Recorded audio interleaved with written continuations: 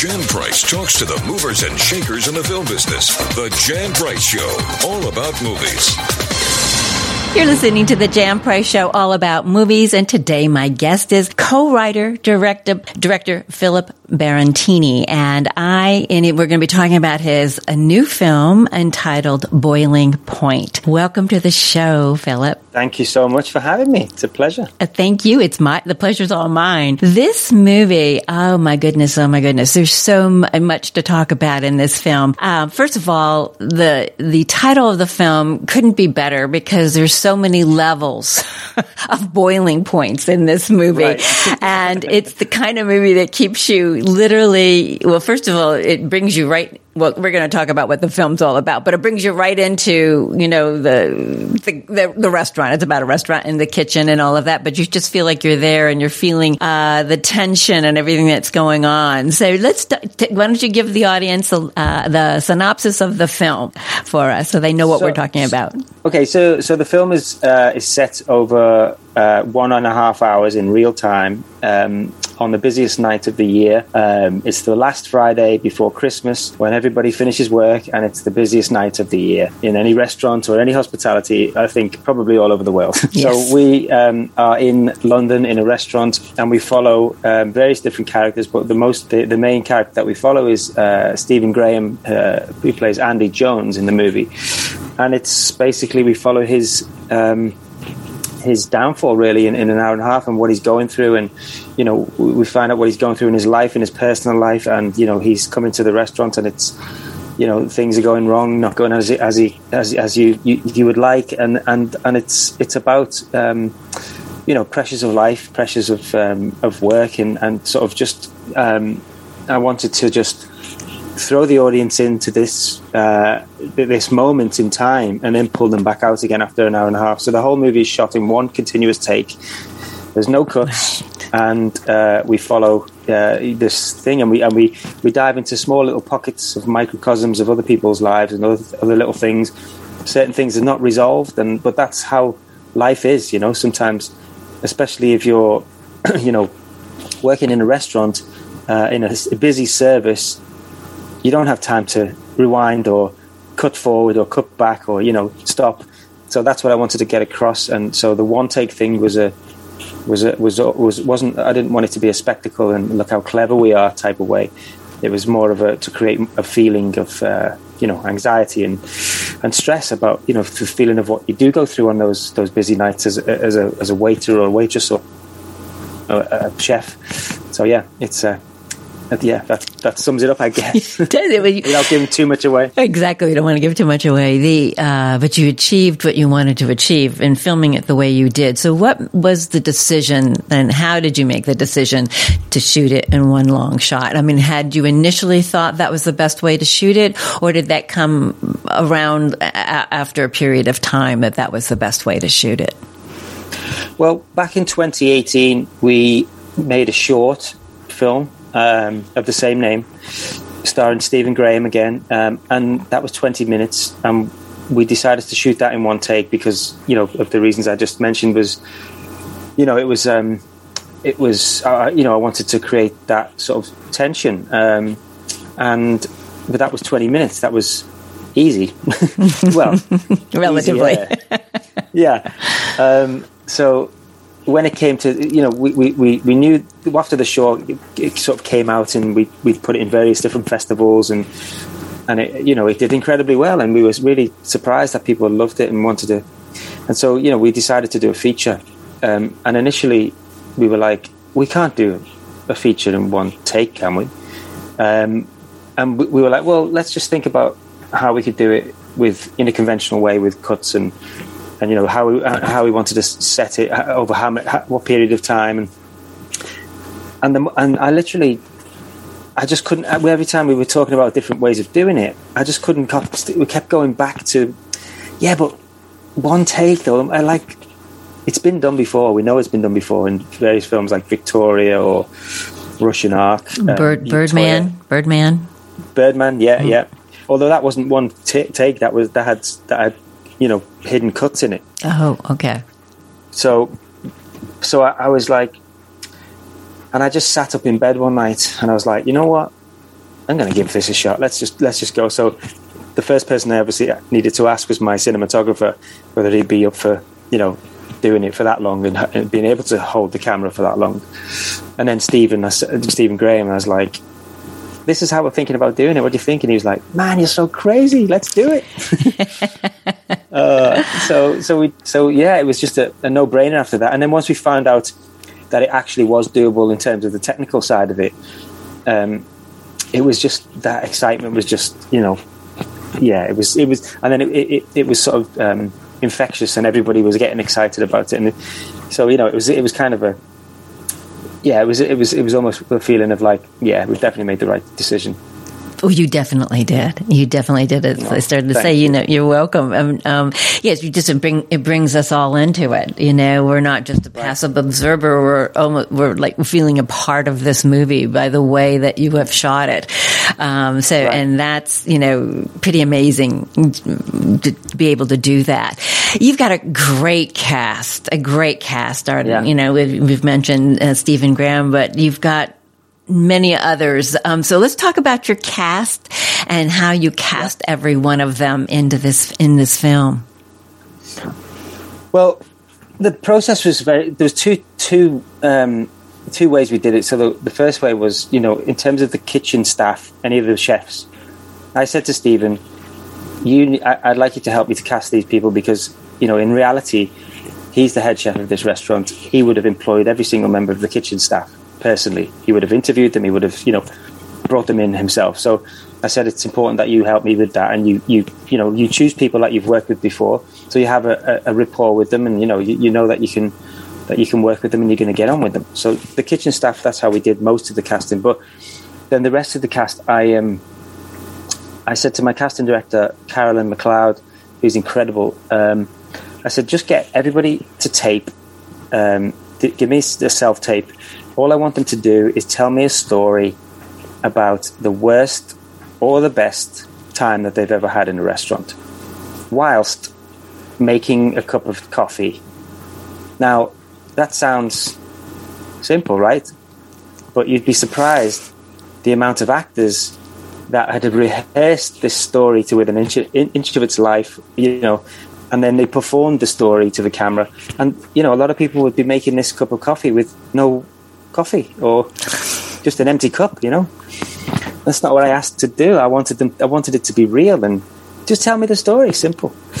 And so the people that then we whittled it down, and we got a bunch of people in to actually audition in person, and again, I didn't tell. They knew what characters they were coming in to audition for, but I never told. There was no script at that point. Well, there was a script, but I didn't want to give it to anybody at that point. I just said, look, come in and just be ready. So I had a friend of mine who's an actor who came in and sort of helped me out in the audition. So I would say to him, okay, so when they come in, I'm going to give them some things to do. So I gave them some props, and I'd be like, oh, there's some, pots and pans, just do whatever. There's some food. I gave them some real food to chop or do whatever. I was like, you're in work, you've come into work, and, you're like half an hour late, but you just want to sneak in and try and then my friend would then come in, and they didn't know he was going to be there. He would come in, and then he would start screaming at them and do whatever, throwing things about. And again, you'd be surprised the amount of actors that go, oh, I'm sorry, I wasn't expecting that. I didn't know that was going to happen. Can we do it again? And I'd be like, of course we can do it again, but now you know what's going to happen. So, so I just wanted people who were, vulnerable, but also like completely open and in the moment, right, and sort of ready for anything. So once we, whittled it down again to the people, then we sort of like chose who was going to be right for it, and yeah, it was an amazing process, and like you say, yeah, we got some great performances out of some, the actors were phenomenal, so I'm really proud. Oh, you should be. And I just want to congratulate you because you were nominated for 11 British Independent Film Awards, and you tied Belfast. And Belfast is out there right now. They have 11 nominations also, and you have 11 nominations. So that must make you feel super proud of this film and the achievement that you have done with this movie. So what was it like for you when you found out that you had been nominated for 11 British Independent Film Awards? It was, I mean, I was completely shocked, I just wasn't expecting it. We knew that we were on a sort of long list for 11 actually, and you think, okay, we're on the long list, but then when the nominations come out, we're gonna, we may get one or two. That's what I was kind of expecting. Hopefully, I was hoping for one or two, and then I was sat watching, and then one, and then another one, and then there was like another one, and all 11 came in, and I was like, what? And I still can't believe it. It's like the awards are actually in a couple of weeks, but I'm just like, yeah, it's just mind blowing, and especially to be in the same sort of categories as like movies like Belfast, and some amazing talent, people that I looked up to for years, and to be in those same categories, even in the same sentence as those, it's like, yeah. I mean, you're up for Best Director against Phillip. Kenneth Branagh. So, I know. I know. Just to be in that rarefied air with him. It has to be exactly. Whoa, just pretty amazing on its own. He's an idol. Yes. He's an idol. Yeah. So, yeah. When are the awards and will they be broadcast in the States? Because I'd love to watch them. I'm sure you'll be able to get it. Yeah, I'm sure you'll be able to get it on like BBC. I'm sure possibly something like that. Yeah, okay. They're on the 5th of December. Okay. All right, I'll have to. Yeah, 5th of December. So I'll have to definitely look for them because I'll be rooting for you. I'll definitely be rooting for you and all of. So Stephen Graham was nominated for Best Actor, Best Supporting Actor. Mm-hmm. Ray Panthaki, is that how you say his name? Yes, that's right. That's perfect. Yeah. And Vinette Robinson, Best Supporting Actress, Breakthrough Performance. Lauren, I don't know how to say her last name. Adufo. Okay. And just, it just goes on and on and on. Best Sound. Some of these, so, that's amazing in itself. But didn't a lot of this, wasn't it improvised? Didn't you do a lot of improvisation with this film?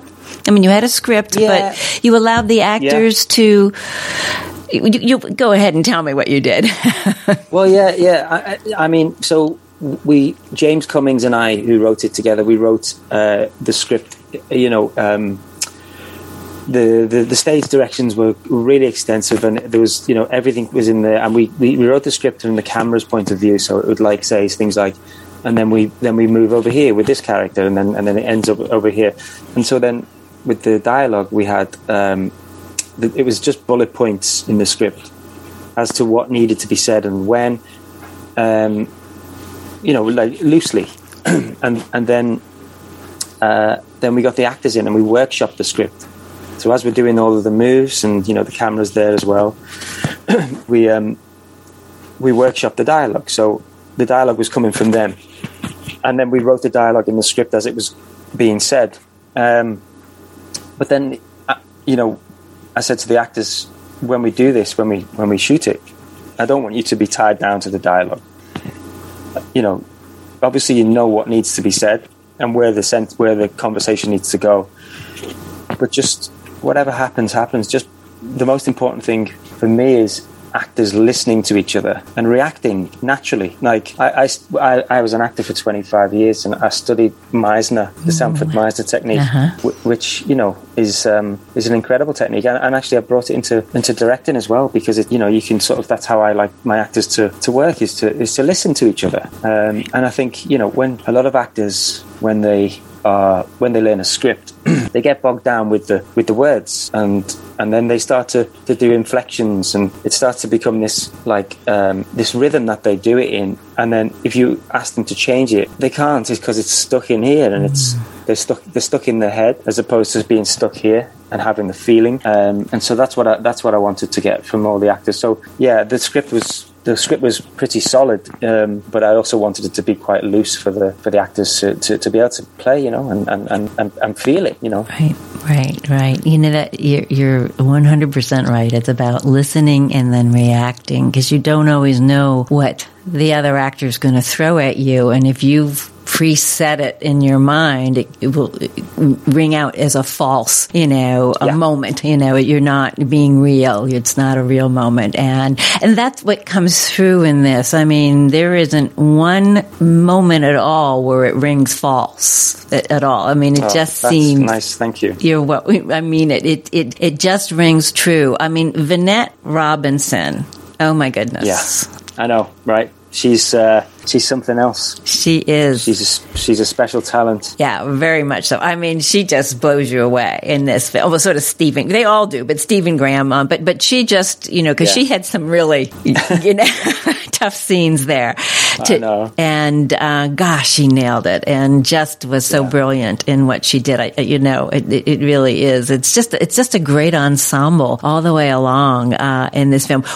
You're the co-writer of this film. What inspired you? I know you said you did the short film, but what inspired the short film, and why you decided to do a film about the restaurant industry? Well, I like I said earlier, I was an actor for 25 years, but obviously I wasn't as successful as I'd like to have been. So therefore I had to make some money. So I started working in restaurants, in kitchens, and I started from the bottom. And over 10 years, I worked my way up to becoming a head chef in London in the various different places. And I was a head chef for 2 years. And along the way, all that time, I'd seen a lot of ups and downs, and it was tough times, and so everything that's in the movie is based on something that I've witnessed or experienced. So it's all comes from a true place, everything in the movie, even the end, which is heartbreaking to say, but it's. There was something that happened. So, Yeah. And I think so many people have no idea really what goes on in the restaurant business, behind the scenes and what's happening. My younger brother started as a dishwasher when he was 15 and worked his way up in the business and ended up owning 4 restaurants in Atlanta, Georgia, at one point. And so I saw firsthand, what it was like, for him. And his wife he also met his wife, and she was in the business too, and her father had been in the business. So it's kind of like that family thing. But boy, it's not an easy life. It really isn't. And kudos when you have a successful restaurant and can make everybody happy, because it's a tough one. It's a tough one. Exactly. To make everybody happy is, you usually have to go through hell. Yes. Yes. So what you had become a head chef. What made you decide to go back into did you go from there to directing, or did you go back to acting, or had you been acting all the way along? Yeah, I'd been acting all the way along. Yeah. And it was difficult to balance both, because, as you're getting further and further up the food chain in the restaurant industry, more and more responsibility becomes, upon you, and you have to sort of choose if you've got auditions to go to. You have to decide, I can't go to the audition today because I've got, I've got to look after the team or whatever, So it became difficult, and but I was still trying to do both, really. Even though I was passionate about working in kitchens and chefing, and I wouldn't have got to where I got to if I wasn't passionate. But everything was just pulling me back, and I'd always wanted to direct for many, many, many years, but never had the confidence to do so. I didn't believe in myself. I always thought, because I'm from a town in the UK called Liverpool, which is obviously famous for the Beatles, right, and various other things. But it's people like me, this is how I was thinking. People like me, they don't become directors, because directors are educated. They've been to film school. They know everything. They're really smart and, articulate and things like that. And that's how I thought. So I thought, I'll never become a director. And then something really horrific happened to me in my life. My mum passed away quite suddenly 5 years ago. And everything changed in my life, like everything. And I just thought, you know what, I'm going to give this a go. I'm going to give it a go. What have I got to lose? Right. So I just jumped off the cliff, literally, not literally, sorry. I jumped off the cliff and just sort of, thought, let's see. And actually, I'd spoken to Bart Rispoli, who produced Boiling Point, and my other stuff that I've done. I sort of said to him initially, I was like, I want to give this a go. Like, what can you recommend any good film schools that I should go to? And he said, dude, you've been on film school for all your adult life. You've been on sets. You know how it works, right? You know this, you know that, you know that, you know that. I was like, yeah. He's like, well, you don't need to go to film school. I was like, okay, yeah, maybe you're right. So I decided to make a short film. And as soon as I was on set, I was like, yeah, this feels great. So, that's how it really, you sort of came about. It's just, and I always say to everybody now, like, just go. If you've got a dream or a goal, there's nothing stopping you apart from yourself. Yeah, exactly. We're our own worst enemies. Even though it was tragic that your mom passed away, perhaps it sounds like that was the catalyst for you to say, you know what, life is short. Is that maybe one of the things you may have said? Gotta go for it. This is my dream and my vision. I've got to go for it. I understand that completely because this show is the same thing for me. So I can relate, and that's why I love what I do, talking to filmmakers, because we're all in the same boat. We're all going out there doing something that isn't easy to do. I mean, filmmaking is very difficult to do, but following your dreams, no matter what the dream is, can be the road less traveled and difficult at times. So I honor you for that, and you've done a fabulous job. And then, as I said, to be nominated for 11 British Independent Film Awards on your first full-length feature is just phenomenal. It's really got to, your mom's over there on the other side watching over and being your angel for you. Oh, 100%. Definitely. 100%. Yeah. But this just solidifies, I'm sure, for you that you were on the right path, that this, to get these kind of honors, it's really phenomenal that you were able to achieve what you have achieved in such a short period of time. And I'm so excited for you in this film. Where can people, you're welcome. Where can people see this movie, Philip? So in the US, it's actually in selected theaters from tomorrow, I believe. And then it's going to be on video on demand from the 23rd of November. So next week. I think it's on Apple TV and places like that. Yeah. Oh, wonderful people. So go and see it. Yes, people really check out Boiling Point. What was the most difficult part of shooting this? Did you shoot this before pandemic, in between pandemic, during pandemic? What was the pandemic situation for you? Well, I tell you what, the pandemic situation was, well, put it this way. We shot it in March 2020. You're kidding. No, right at the beginning. Right at the beginning. Wow. And we originally we were going to give ourselves 4 nights to shoot it over, and we were going to do it twice per night, 90 minutes, have a break, 90 minutes, have a break, and then go home. So we're going to do 8 times in total. And then after the first night of the shoot, there's been a lot of things on the news in the UK saying, the country's going to go into lockdown, and everybody was like panicking. And actually the producers came to me after the first night. They called me late in the night after, and said, look, tomorrow we're going to have to shut it down, because if we don't, we're going to get shut down by the government, because, there's 150 people plus in one space, in one room. There was no masks at that point. Nobody was wearing masks. We were told to maybe wash your hands, so it was a case of we just came in on the second day and just did it. And actually the take that we've used in the movie is the 3rd take overall. So we only did it 4 times. So the pandemic is it's got a lot to answer for, really, hasn't it? Amazing, absolutely amazing. Well, I wish you much success with Boiling Point. Everybody, find this movie. It's a really great movie, and if anybody's ever eaten in a restaurant, which we all have, this will give you a great behind the scenes of all the things that go on. Philip, thank you so much for being on the show. It's been my pleasure to have you here today. Thank you so much, Jan. It's been a pleasure. Thank you. If you have missed any of the Jan Price shows all about movies, you can check out thejanpriceshow.com, and all the shows are archived there, or you can listen wherever you listen to your favorite podcast. The iHeart Podcast Network, Apple, Spotify, you name it, we're on it. Also, you can follow us on Twitter and Instagram at The Jan Price Show, and please go to our YouTube channel and subscribe. Thank you all for listening. Jan Price talks to the movers and shakers in the film business. The Jan Price Show, all about movies.